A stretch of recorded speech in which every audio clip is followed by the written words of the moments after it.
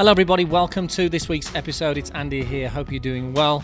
Today we have a great special guest. We have Carl Morris. Now Carl has actually been on our podcast now. This will be his third time, so we're not running out of guests. We actually do just really enjoy having some conversations with Carl. He always brings loads of value and most importantly, practical things that you can actually put into your game and your life straight away. And if you don't know Carl, Carl is one of the world's leading performance coaches, worked with numerous major winners, European Tour, PGA Tour, LPGA, etc.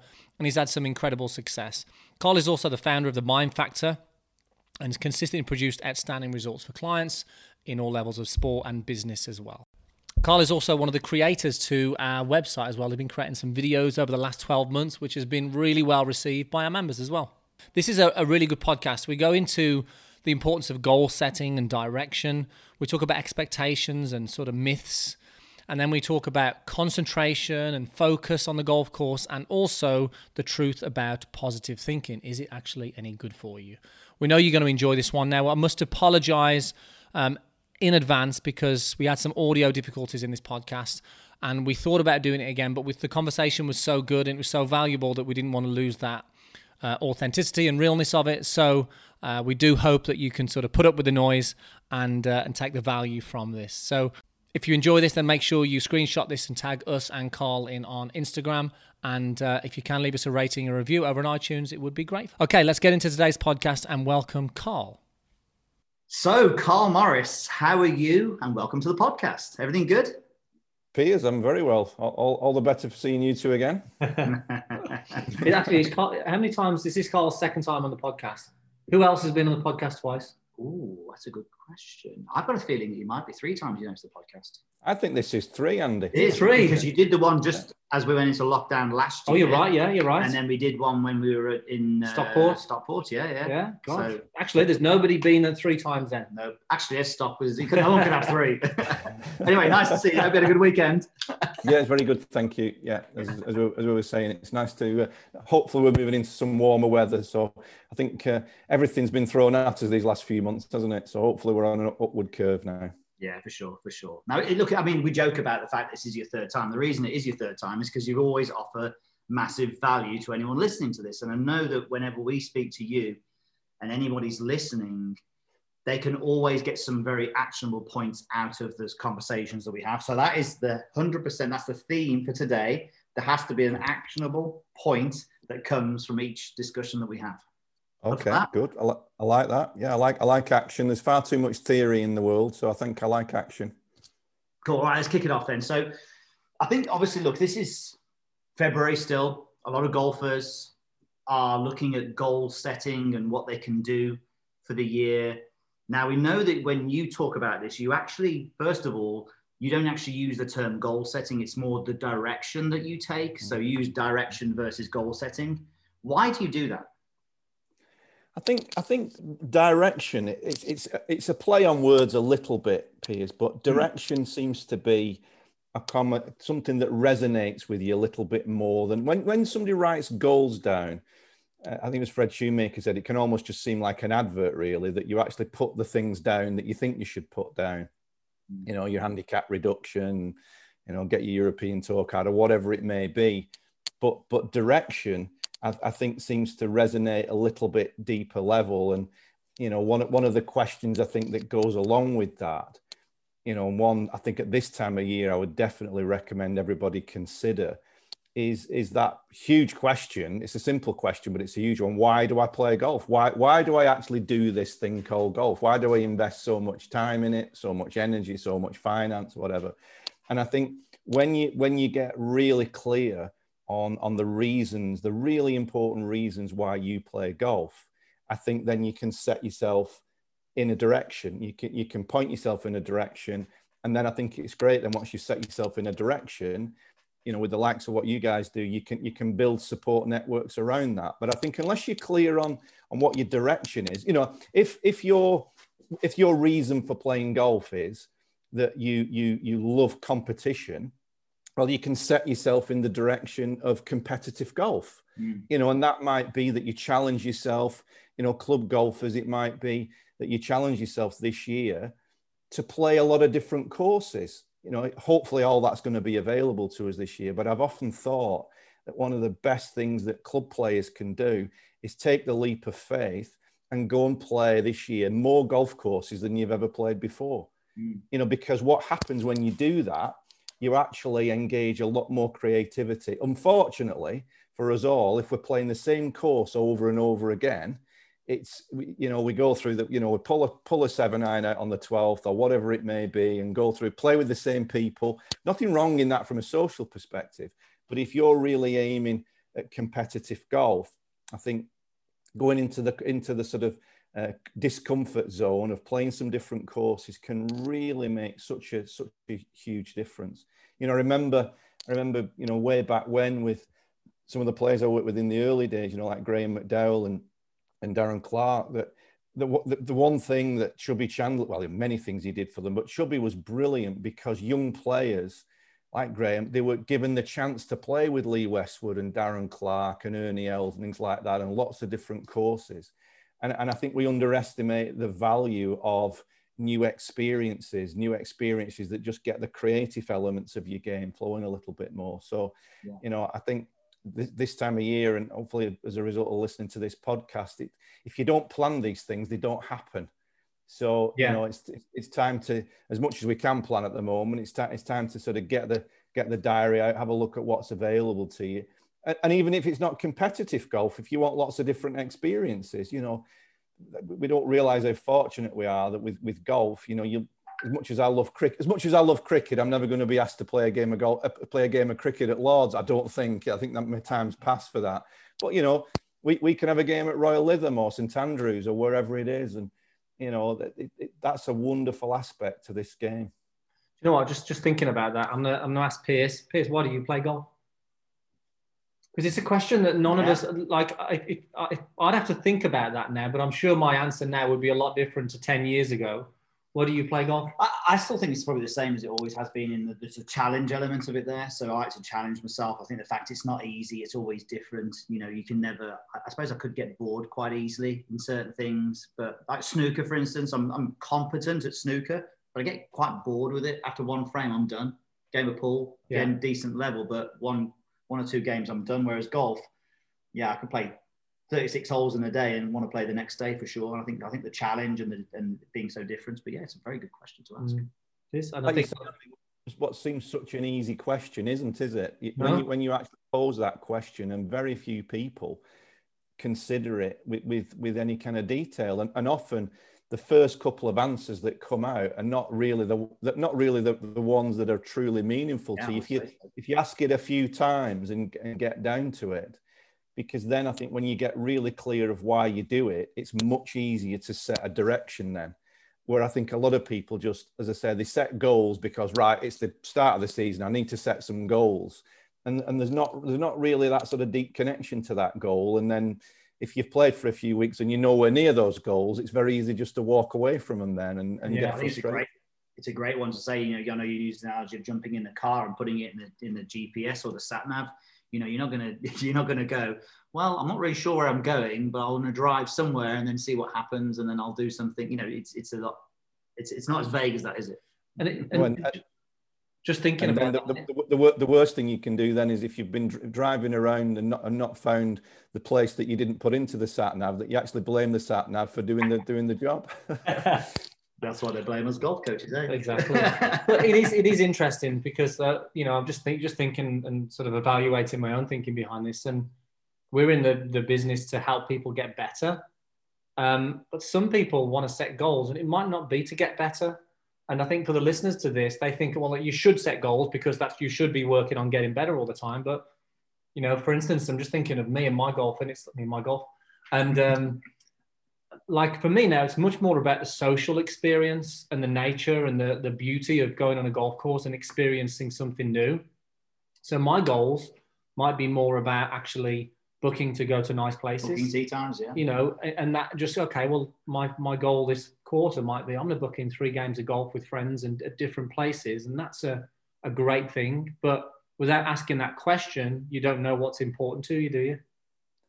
And the interesting thing is with it, Andy, when you get that, and you just said, you know, you ponder what's important to you, and it's the maybe the social experience or the experience of playing different courses, beautiful surroundings. The irony of this is that if you relate it to something Tim Galway said in the 1970s in The Inner Game of Golf, which was way ahead of its time, you know, he talked about the performance triangle, which I know we've mentioned before, you know, where you've got ideally an optimal experience contains all three. You know, you've got performance, enjoyment, and learning. But I think so much goal setting is just purely driven by performance, as you say, get the handicap down, etc. When actually, if you create some more goals around enjoyment and some more goals around learning or directions, whatever we want to call it, you actually create a very solid platform, and you might be pleasantly surprised then with what performance emerges from that. And you know, it's been something I've been trying to suggest in some of the sort of Zoom things we've been doing recently, that people, it's kind of like reverse engineer golfing success, really, where you actually focus on things that are really important to you, that you might enjoy and you might learn, but actually don't be surprised if your handicap comes down as a result of that. Yeah. I tell you what's interesting then, I'm thinking on this as well now as we're going through this. What's one thing that's probably going to be top of most people's list? I'll tell you what's top of our list at the moment is making sure we go and play golf at Birkdale. So what's going to happen now is, so we're going to do that in May. So what's going to happen now is we're going to go, well, I need to practice. I need to work at my game to get ready for Birkdale. And I think a lot of people are going to have the same thing now. They can't go on holiday, but maybe they can travel 50 miles to go to a really nice golf course. So with that in mind, I suppose you kind of hit upon some of the things that we could be doing when we're looking at setting this direction. But definitely, have you got anything more you can talk about when it comes to setting the direction on what things you should be doing, but also some things on what you shouldn't be doing as well?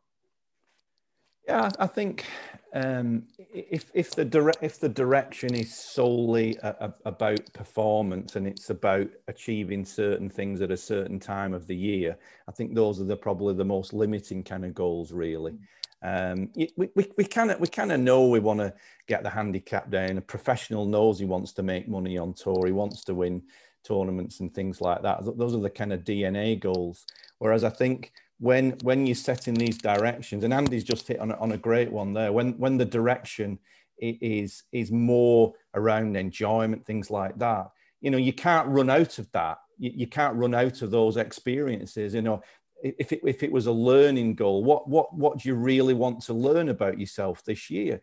Well, okay, you might want to learn about how you react to setbacks. Now, all of a sudden then, if the learning goal is how do you react to setbacks, it's almost like you can't wait for a setback to happen to see how good you are at responding. So you see what I mean about how you get this reverse way in, rather than, you know, I want to just get my handicap down and I want to perfect my golf swing, and you go off and hit millions of balls. But nowhere in there is the sort of understanding that most of the time the game's not going to give you what you want in terms of shots and performance. There are going to be loads of setbacks. There are going to be poor days. But if you've built that direction in around a learning goal of responding to setbacks, you know, dealing with that adversity, whatever you decide to do, that, as I say, there's more than one way of having a really good golfing year. And I think the point we're making is that a lot of this is what I call the non-obvious stuff. The obvious stuff has always been there. But actually, if the obvious stuff worked, a lot more people would enjoy the game and a lot more people would get the handicap lower much quicker. Yeah, I definitely agree. And I think from that then, really, Carl, and I think we maybe touched on this last time, is that I think because of the situation that we've been in, I think it's really apparent, and I know I certainly see this all the time, we all do, that a lot of golfers are out there not having fun on the golf course. They're not enjoying themselves on the golf course. So how can we all get more enjoyment out of the game? Because I just see so many people out there, they love golf, yet they're coming off and the experience that they have isn't enjoyable, even though they love golf. How can we enjoy it more? That's a great question. When anybody says that, though, that's a great question, it means you've got to have a think about it before you come up with the answer, doesn't it? But no, as you were saying it, Andy, I was thinking about there's a brilliant documentary that was on Sky the last couple of weeks. I don't know whether you guys have seen it, about Tiger Woods. It's a two-parter. Yeah, I've seen it, yeah. Just simply called Tiger, and it's very, very in-depth about his upbringing, isn't it? And You know, there's good bits and bad bits come out of it. But I do remember reading, there was a chap called Chuck Hogan who'd studied Tiger's upbringing, and he said what was clear, that Tiger Woods played golf from what he called a safe place. And what he meant by a safe place was that he'd got a very clear understanding that if Tiger Woods had a bad day on the golf course, it was Tiger Woods, the golfer, that had a bad day on the golf course. It wasn't Tiger Woods, the person. And I think, unfortunately, I mean, I certainly fell into this. Maybe you guys have as well. I think we've all at times fell too much into the trap of, if the ego is attached to the outcome of what a golf ball does, we're walking a very thin tightrope all the time. You know, if I shoot 68, I'm a good person. If I shoot 84, I'm a bad person. Well, you look at the nonsensical element to that, and you think that the more we can understand that our value is not tied to what a golf ball does. So I think then you can get a little bit more into an understanding of a direction that you can go with this, where perspective's a huge thing on it. But I would say, you know, in direct answer to your question, when people say to me, what is the number one mental skill that you would get players to work on if there was only one that they could work on? And after thinking about it for a long time, my number one is acceptance, to develop the skill of acceptance. Now, what sounds a simple word, okay, you're going to go out on a golf course, and whatever the golf ball does, goes left, right, up, down, along the ground, you're going to accept the outcome. That needs, I would say, for anybody listening to this, if you decided to take on the monster called acceptance, you need to give yourself a season to commit to it. And this is a real direction to go in, and you need to keep coming back to it. And it's something that I'll suggest to players. You know, I can think of a few European tour players that have done quite well with this, that will talk about it literally every week, and it becomes a commitment every week that you're going to go out on the golf course and you are going to commit that you will accept the outcome of any shot, good, bad, or indifferent. And what that does, if you can get to that point where you literally will accept whatever outcome there is, that creates tremendous freedom in the movement. I honestly think there's a physical and mechanical consequence to non-acceptance. That a lot of the funny moves that we see in golf swings, a lot of the crazy moves we see in a golf swing, is because your mind doesn't want to accept a negative outcome. You know, some of the twitching that we see on the putting green and yips and things like that, it's a resistance to an experience. We do not want to experience a poor shot.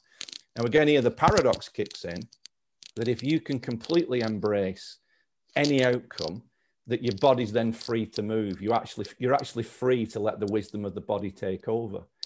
But the key thing with acceptance, and this is where the sort of complexity comes in, acceptance isn't resignation. You're not giving up.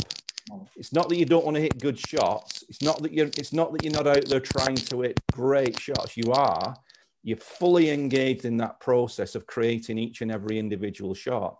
But underneath it all, there's this commitment to accepting any outcome. And you know, as I said, nobody gets it 100%. And it doesn't stay with you. You've got to keep working at it. But my goodness, the paradise that can be found when you get closer to it. Because ultimately, if you think about it, what you do when you get acceptance is you revert back to that person who first started to play the game.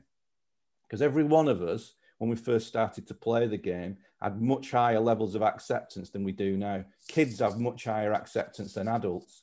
And that's why, one of my theories of you know, amongst many other things, that's why they learn so quickly and they get better so quickly, because they don't get so hung up on failure until success starts to happen and they're given awards and they're given jackets and they're given trophies and all the rest of it. And then there's a part of the ego takes over that won't accept anything less than good performances.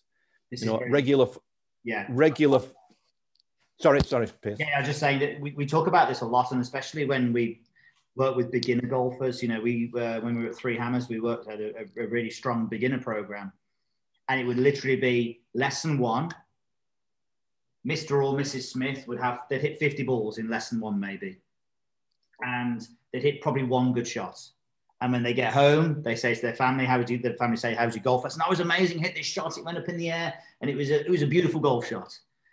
And then 6 months down the line, they can probably hit 25 of those 50 relatively well competent, but all they're really talking about then is the 25 bad shots. Oh my God, I was rubbish today. I was terrible. But the reality was, 6 months earlier, they're loads better than they were 6 months earlier. But because they've had success, they're beating themselves up almost. And you go to the highest levels of the game, Piers, and you two will have seen this so much. You get to the highest levels of the game, and so many players fall into the trap of, you see some of these players out there, immensely gifted, immensely talented, hitting some fantastic golf shots. And there's not even a flicker. There's not even a ripple on the emotional scale of appreciation for anything that they do, because they've been so conditioned into perfectionism and over analysis that a lot of the joy of the game gets sapped out of them, because they just don't appreciate the good shots that they hit, because what they've been led into is that because they are so good, they just cannot accept anything less than good shots. So it's almost like you're waiting for the worst to happen, and that kicks off a cascade of negative emotion. And you look at all of this and you think that, the human system's relatively straightforward in the sense that it'll go towards what's pleasurable and away from what's painful. And I think, we don't look enough at this in terms of performance of the game. Why do people leave the game? Why do people start to really struggle? Because it actually becomes painful. Not physically, but mentally. But it's because of we perhaps don't look at some of these deeper issues that we're talking about here. I know it sounds a little bit therapeutic and a bit sort of lying on a couch and analysing yourself, but I think the question's worth asking, aren't they? Because, it's a game worth playing if you can shatter some of these illusions. Yeah, 100%. That's a good point to sort of move on to the next topic, really, and that is expectations, because expectations are obviously key. Why are they so important, though? And I think one question to ask is, how do the listeners establish like a realistic expectation for themselves, where they can understand what's real for them to sort of react to, or I suppose, how do they establish that, which is tough. God, you're throwing all your fast bounces at me today on this session. I'm not going to get invited back for the fourth one, that's for sure. No, I think the expectation trap. I've had a saying with players for many years. When you play golf, expect nothing, deal with everything, and that's not a bad mantra to go by. If there's one thing I do understand from being involved in this for 30 odd years, is that even the best players in the world and the very, very best in the world really don't know what's going to happen the next time they play. No matter how well they played yesterday, no matter how well it's going, we never quite know what's coming along. And I think that ties in with something that we've talked about before, I think, is that when you go to play the game on any given day, when you warm up, if the question is, have I got what I had yesterday? Or can I hang on to those swing thoughts and feelings that I had at the range? We're kind of setting ourselves up for usually a bit of a disappointment. But I think when you change what I call the fundamental question, if you ask the question, what have I got today? Again, I think that's a really, really useful direction for people to go this year. Instead of going to the range hoping you can hang on to something that's now gone and will never come back, or you can hold on to previous performances. If you start asking yourself the question, what have I got today? It's really quite liberating, because, every time we play, we're slightly different. The atmosphere is slightly different. The conditions are slightly different. And we don't factor that in anywhere near enough. But when you go to the range and ask the question, what have I got today? You can tune much more into the shots that you're playing.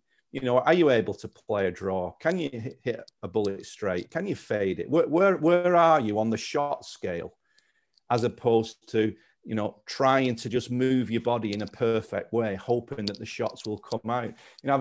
As a few players responded well to this idea, I've said to them, there's no way that you'll have a good feeling in your swing every day. It just doesn't happen. But I've said to them, go to the golf course knowing that you may not have your swing, but you'll always have shots that you can play. Yeah. And again, that's really quite liberating. That, you know, on a given day, it might feel a bit ugly and it might feel a bit strange that all you've got is a bit of a cut into the fairway or whatever it is. But there's a tremendous amount of satisfaction knowing that you've not played anywhere near your best golf, but you've really thought well and you've responded well and you've got it round with what you actually have on this particular unique day. You know, Paul McGinley, he was on the podcast I do a while ago, and one of his reflections on his career was he said he wished he'd been more adaptable. He said, because, you know, the number of times that he would get to the range, and, you know, this is a Ryder Cup player, top player. He said he would go to the range on a given day, you know, the draws were coming out really nice, one after another. And then he'd go there the next day and just couldn't hit that shot, you know, and he was cutting it a little bit or whatever it may be. And he said things changed for him a lot when he actually had a conversation with Jack Nicklaus. And McGinley said that, you know, he'd assumed that Jack Nicklaus had just won every tournament that he'd ever played, just hitting this beautiful soft fade all the time. And apparently Jack had said to him, no, he said it wasn't the case. He said he won many tournaments with a mixture of draws in there on a given day. And some days it was more like he just had to hit a punch straight one. And I think we've prayed at the altar of consistency for far too long, and I think, talking direction again, another direction. I think if a direction this year is, you said to yourself, right, I'm going to set myself in the direction of adaptability. I think adaptability would be one of the holy grails for me of getting the best out of your game. That you adapt to whatever you've got today, the conditions of today, the golf course of today, the environment that you've got today. And there's a freshness to that, there's a creativity to it. Whereas if we're trying to hang on to something, it's a really fragile place to be. And we know now that the research is so solid on this, you know, that humans are not designed to replicate movement. Humans are designed to adapt to an ever-changing environment. That's how we've evolved. So, you know, the idea that we can stand there and be like a robot, as lovely as that concept is, and as many books as it sells, it's just not how we're designed, and it's not how we've experienced the game. I've never had a conversation with even some of the best players in the world. No top players ever said to me, "Do you know what, Carl? I've had it on a string for 3 weeks. I've hardly missed a shot." It's just never happened. Never ever. You guys, you've been around some of the, you know, best players in the world and spoke to some of the best players in the world, and nobody's got it for that longer time, have they? It's about adapting to whatever you do have. Yeah, it's just, I think that's a great question to ask. And, you know, I think about the golfers listening to this, and we're just always trying to hang on to that feel they had 2 weeks ago, and when they were drawing it. But the problem is then they're creating resistance against what's actually really happening from a natural side of things, instead of actually asking that question, what have I got today? And then once they ask that question, they can free up and allow things to actually, you know, work more naturally, really. And I think that's just a brilliant question. I'm thinking about Aaron here as well. And, you know, it's amazing over the year how much his swing changes week by week, month by month. Yeah. And it's like you've just got to factor that in and go, well, it's very rare that he's right on the money. We know when he's right on the money where his golf swing is, but even then, it doesn't mean he's going to actually score well. And he's scored well sometimes, and we go, and he's actually not swinging it great, but he's got it round and he's played the game. And because he's just working with what he's got. And I think, yeah, that's a crucial question I think everybody can ask. And we're talking about someone directionally who's in the top 10 in the world. You know, so this is talking about those guys, then it's going to be the same for the amateurs, that's for sure. Like you've just said, Piers, he's one of the best players in the world, and he's not got it, has he? He's not got it a fixed golf swing. It's ever changing. So if one of the best players in the world is ever changing, what on earth is somebody off 15 handicap thinking if they think that they're just going to repeat the feelings that they had last time?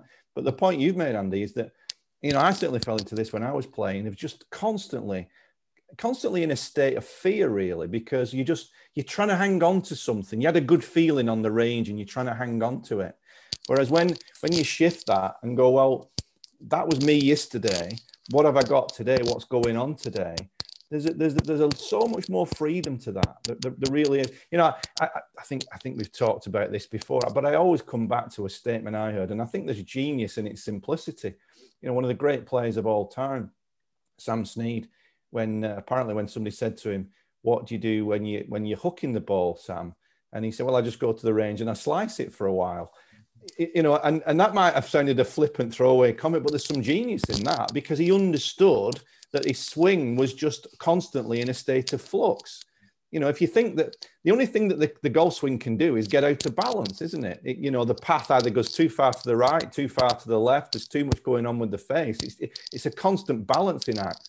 But if we accept that it'll never be in balance, we've always got to keep trying to work it back towards balance. There's less panic then. Yeah, I love it. I think that's a very, very simple way of looking at it. Hi everyone, Andy here, just letting you know about something that we've created just for you. MeandMyGolf.com is our membership platform that we believe is the best resource out there to improve your golf. And one of the questions that we get asked all the time is, what's the difference between YouTube and the website? And the main difference being is that sometimes people can get lost in content on YouTube and not really having a clear structure or plan of where to go. So we wanted to create something that was really going to help golfers. We've got over 1,000 coaching videos on there, but our main thing or main feature on there are the coaching plans, and we've seen some amazing results from these plans. And these are basically carefully designed plans on all areas of the game, so you don't have to think or worry about what to do. We tell you exactly what to practice each week, and whether you're looking to break a certain score, fix a slice, improve your putting or short game, we have a plan that will suit you.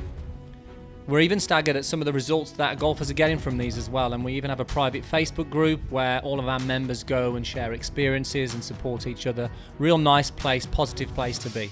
And we'd love to see you over there and have the chance to help you with your game. So make sure you head over to meandmygolf.com and check out your free trial with no obligations to join. Check it out and see if you can find a plan and become a part of this amazing community. Let's switch it up a little bit. Let's talk about I'm laughing as I say, it's concentration.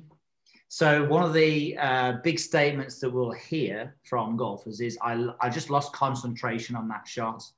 So what's actually happening with concentration on the golf course, and how realistic is it actually to concentrate for 18 holes?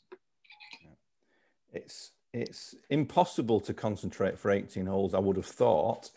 You know, when you look at other spheres of life, Piers, I mean, you know, air traffic controllers are only allowed to work for a certain amount of time, aren't they? That for any other experience, you know, I don't know about you fellas, if you sit at a computer for an hour fully engaged in writing a program or a document or something like that, I don't know about you, if you do a full hour, I'm absolutely whacked at the end of an hour. I've got to get up and go somewhere and do something else. So why the hell would we think we can concentrate for 5 hours on a golf course? I think the word as well is maybe not got the greatest connotations, because I think when we were all at school, we were all told to concentrate, and look how that went for most of us. I much prefer to use the word attention, and then so to get clear on what does your attention need to be on to produce better shots, and then where could your attention potentially go in between shots. Now, you've alluded to it, Andy, that one of the important things is the social element to the game for you. Well, guess what? If that's important to you, that's what your attention should be on in between shots, if that's an important direction that you want to go. But actually, one way of thinking about it, the better you get at putting your attention on your surroundings or your playing partners, I actually think all the time that you're doing that, you're replenishing your concentration levels, for a better way of looking at it, so that when you then come to play a shot, if you've got the right mechanism, you can get into the shot. You can put your attention on creating this shot. I mean, one of the things, you know, it's a Fred Shoemaker notion, not mine. I love the idea. Everybody talks about pre-shot routines, and I never use the term now. I call it pre-shot creation. You know, you've heard me say that before. I love the idea. You know, routine sounds boring, doesn't it? It's something you've almost got to do. Whereas a pre-shot creation, okay, how good can I be at a pre-shot creation? What do I need to do to create this shot in this moment? And, you know, again, I'm thinking of some of the stuff I've heard about Seve and some of the videos I've seen of him at his best. And you could see he was just so absorbed in creating golf shots that the one thing, you know, he never lost. He lost his game at the end, but he never lost his imagination. He never lost his creativity. And I think, you know, that would be another direction I'm going to throw at you. That would be a direction for people this year to think, can I become a more creative golfer this year? Yeah. Can I enjoy working, with you fellas and what are the ways I could become more creative? Billy Foster said on my podcast, he came on and said what the one thing he would do with a lot of players if he had the chance to work with them would in the summertime, go out and play golf with 4 clubs and a putter. And that's something that we used to do as kids, but that's been lost. Everybody has got to have the full fitted set and all the rest. And that's great. I'm not saying go back to it in a 3-iron on the beach or anything, but I think, treating yourself twice a week to just going out with a little pencil bag and 4 clubs and maybe change the 4 clubs each time that you do it. That's a hugely enjoyable experience. But my goodness, you're sharpening your creativity and your imagination muscles by doing that. I think that's going to be a Take Charge challenge, I think, hasn't it, for the Take Charge Facebook community? 100% we're doing that one soon, Carl. Go on, Andy. Sorry. We've got to do that one, haven't we? But I think that would be a good one, Piers. We could do it whereby we could set a challenge where you've got to play, let's say, I don't know, five rounds of golf with only 4 clubs.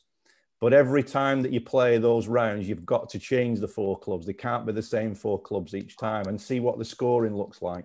I like it. Yeah, just as you were talking about Seve and creativity, it just...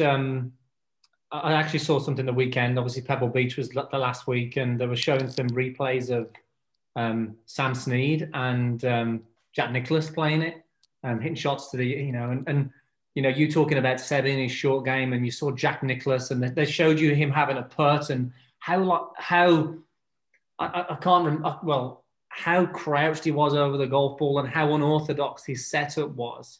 He's not thinking about getting everything neutral and getting the spine in the right place and things like that. His was very much about the creation of the putt. And you think back to Seve and when you look at his technique, it didn't look like modern day's technique. Mm-hmm. When you look on Instagram now, you see a like a pitch shot, and everyone seems to be playing this pitch shot the same, which is very much focused on a certain technique instead of actually the creativity of the shot. And that's what I think that when I look back at some of the older players like Seve and Nicklaus, you look at them and they're not thinking about the position of their right arm when they're moving through the shot. They're really absorbed in what they're trying to produce, where the ball's going to land, It was just fascinating to see how things are changing. And certainly there's so much attention on technique, and we're not saying it's important, but I think having that focus on the creation of what they want to happen. What do they want that ball to do? And as you always talk about, Carl, the body will organize movements when given a clear intention. I just think that's just an amazing thing to remember. And certainly I look at those older players and their focus is certainly on that clear intention, and they're not thinking about the movement. We don't talk enough about that, Andy, do we? I think it's an amazing thought, I think. But it's not just a thought, it's just the way things are. If you look at everything that we do, a baby learns to walk around the intention of walking because he or she sees other humans walking. We brush our teeth through a clear intention. We've evolved, to throw things, to catch things, to gather things that, we've said it before. Fortunately, when we were roaming around in caves, there were no force plates and spear throwing coaches. Otherwise, we're probably the dinosaurs. We'd have gone with the dinosaurs. But you mentioned Jack Nicklaus there, and I'd recommend everybody do 2 things as some homework after listening to this podcast. One, a bit of homework is punch into YouTube Jack Nicklaus hole-in putts or hole in an important putt. And as you've just said, Andy, watch him do it, and the sort of awkward crouch stance. But what you'll find interesting is what I call the way Jack looks at the putt, and he did seem to take a long time looking at the hole. And I believe it was Angelo Argay, one of his caddies, once said to him, "Jack, why do you look at the hole so long?" He said, I don't feel like pulling the trigger unless I've seen it going in." Which I think is a great line of, he was so absorbed in what the golf ball needed to do. The other piece of homework for everybody is to punch in British Open 1976 and go and have a look at that. And there's a fantastic piece of footage. We've mentioned Seve. That was where he announced himself on the world stage. He was only 19, I think, at the time. And he finished second to Johnny Miller at a bone dry. It was the long, hot summer of 76. Probably you two were not around at that point, I wouldn't imagine, would you? There was, no. Sorry, just interrupting. It was the most important summer for golf, I think 1976. Because it was that when you came into the world? Yeah, exactly. Yeah, I was born. Sorry, carry on. but yeah, I mean, 76, that great summer, Piers, of 76. Watch the video for one shot alone, and you'll see Seve on the final hole at Birkdale. He's missed the green on the left-hand side. And Miller's way away in first place, but Seve needs a 4 to finish second to Jack Nicklaus. And he's faced with this pitch. If you've played, well, you've not played Birkdale. When you play at Birkdale, you miss the green on the left-hand side. You got an impossible shot over the bunkers because the green was so hard and dry.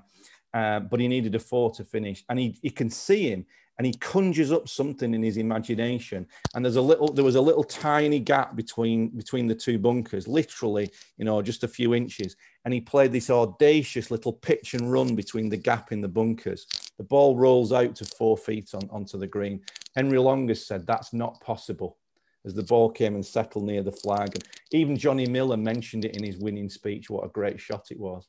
But that, I think we've lost a lot of that creativity, that imagination, that willingness to sort of try different shots that, I think just on Seve there, I remember listening to Faldo. I think he was playing with Seve in Spain, and they were walking into the green. Faldo approached the green quickly. He got there first, and they saw Seve's ball in the bunker.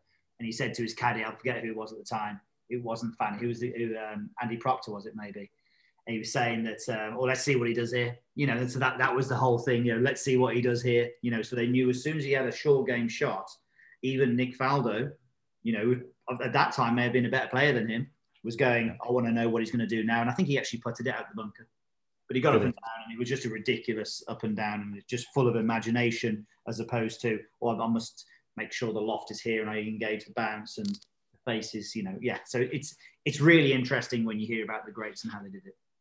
Like you said, Andy, there's just giving yourself permission to explore what can happen with clear intention. When you intend to fade, how do you need to arrange yourself?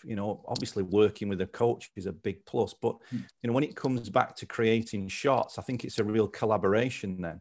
I think when the question is always what's wrong with my swing, there's always going to be something wrong with your swing if it's based on the things that you see on a video or how it looks. But when the question's a little bit more about what's the shots and what's wrong with my shots and how can I improve my shots, again, it's I'll say it for the last time, it's a better direction to I'm pretty sure you can pull direction out of this next one as well, because I've got another great little phrase for you here. And golfers trying to maintain positive on the golf course and have positive thinking. And I think we've spoke about this a lot. And if we just actually look at this process, common sense tells us that positive thinking is flawed. But can you just go through that a little bit, but also get golfers to understand some of the things? No, I'll go with this first. So yeah, positive thinking. Where do you stand on that? Yeah, I mean, positive thinking, it sounds great, and just go out there and be positive and tell yourself you're going to hole every putt and tell yourself you're going to hit every fairway. Positive thinking is a great thing until it runs into reality and the world takes over, because positive thinking basically is that you're predicting something that you don't know what's going to happen. I'm going to play well today. Well, you don't know. I'm going to hold this putt. Well, you don't know. But positive thinking is, and Galway talked about this, that the more you try to be positive, you're actually suppressing and strengthening the negative, because you don't have to be positive to brush your teeth. You don't have to be positive to drive your car. You don't have to be positive to eat a meal. You just do those physical things. So I think, I think an understanding, I've become a lot clearer in this last couple of years, working with a chap called Vin Harris, who's basically been a mindfulness teacher for over 40 years. He's part of the MSc in mindfulness at Aberdeen University. And it really got me to understand that it's really, you're not trying to change your thinking, because I think every human being has negative thoughts that pop into the head, positive thoughts pop into your head from time to time. yeah, the people are more favored to one to the other. But I think trying to change all of that thinking is just exhausting work. What you're really trying to do is just have a different relationship to your thoughts, so that what you're able to do is just see thoughts for what they are. That, you know, at the most inopportune of moments, you might think you're going to top it. At the most inopportune moments, you think you're going to miss a putt. Well, you know, that's just a thought that's popped into your head. But then it comes back to what we said earlier on. You can have these thoughts that pop into your head, but if you have a different relationship to those thoughts, you're aware of what they are, that they're just passing thoughts coming through, you can get back to your intention. Okay, all right, I've just thought I'm going to miss it, but what do I intend to do? I intend to let this ball just fall in off that right-hand edge, or I intend to hit this little cut off a bunker, or whatever it is.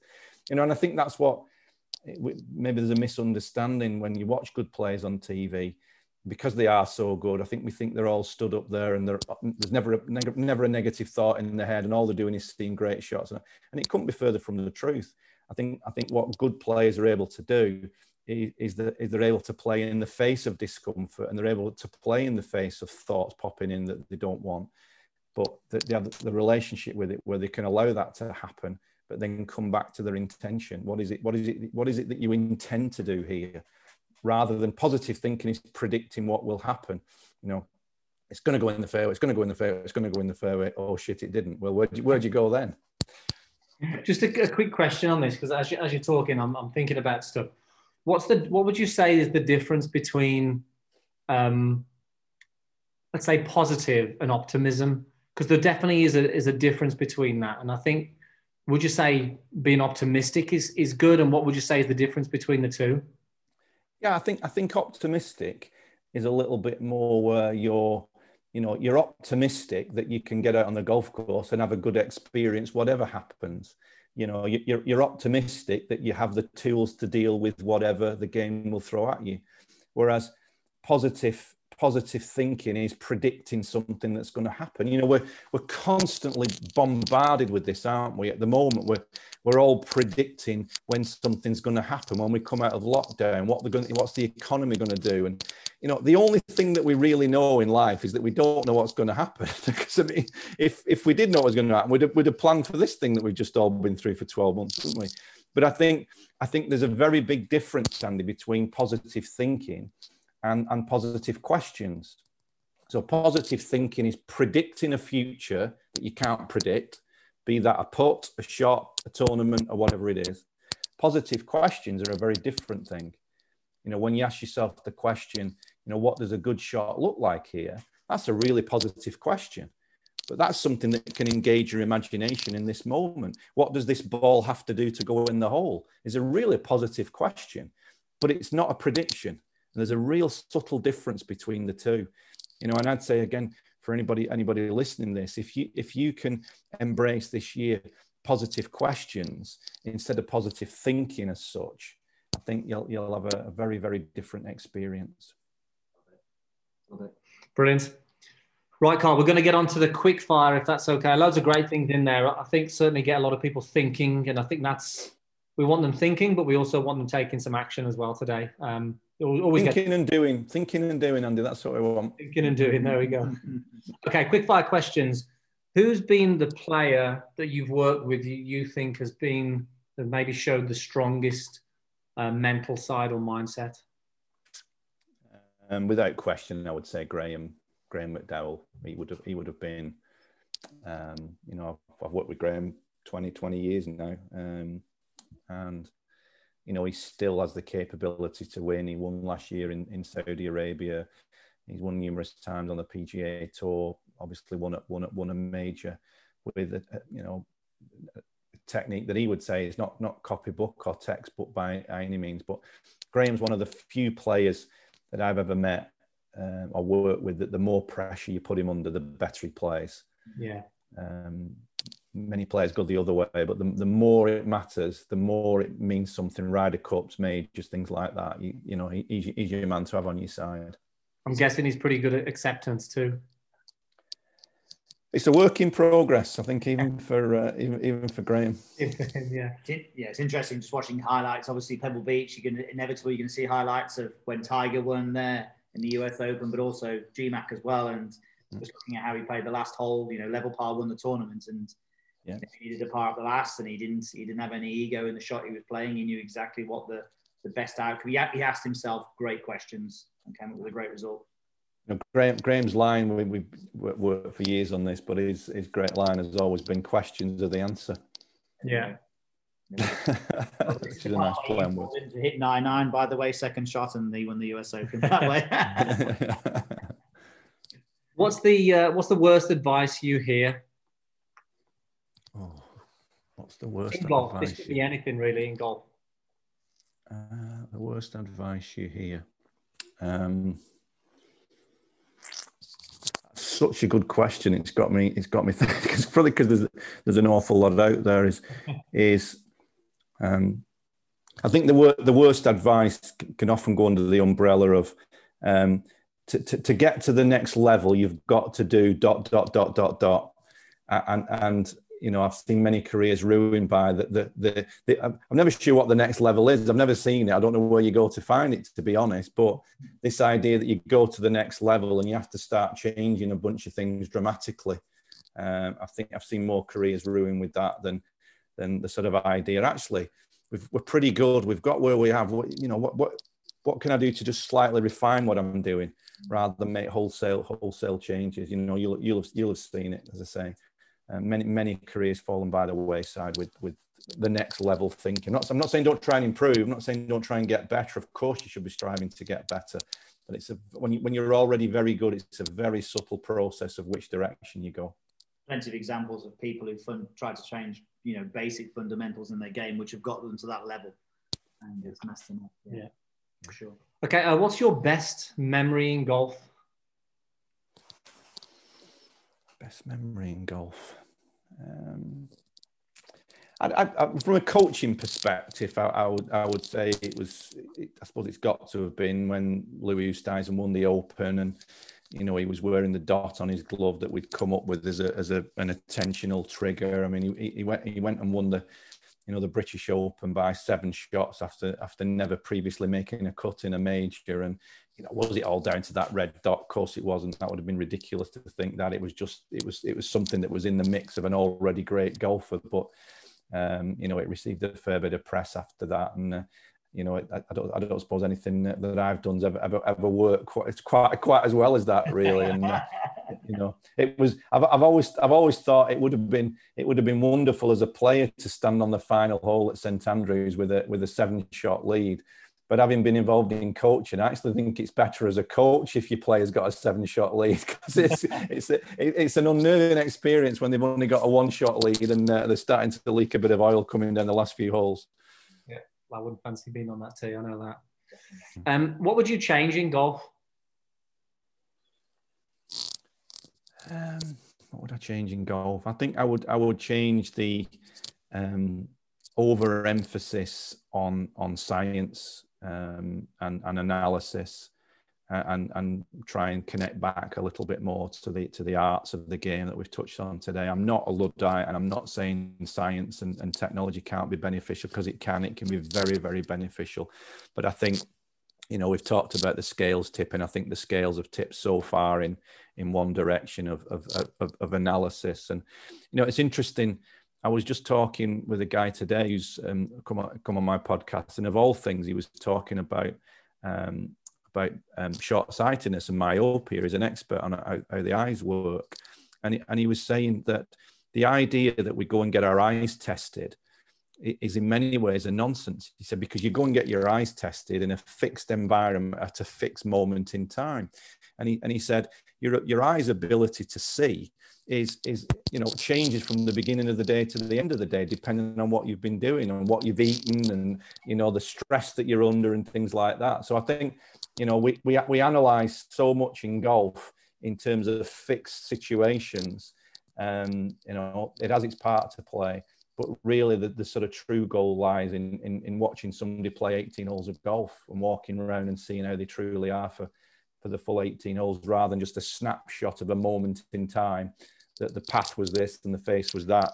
I say it's got value, that, but I think the art of coaching is much more about seeing the whole dynamic system as opposed to just the golf swing, which is in the middle of it all. Yeah, there's certainly been some successful coaches who didn't have the technology around and still produced world-class golfers. Claude Harmon talks about the game he plays with himself is to actually fix a golfer before he puts the video camera on, or any technology. You know, he'll run through what it takes to fix that person with his eyes and his voice, and then go from there.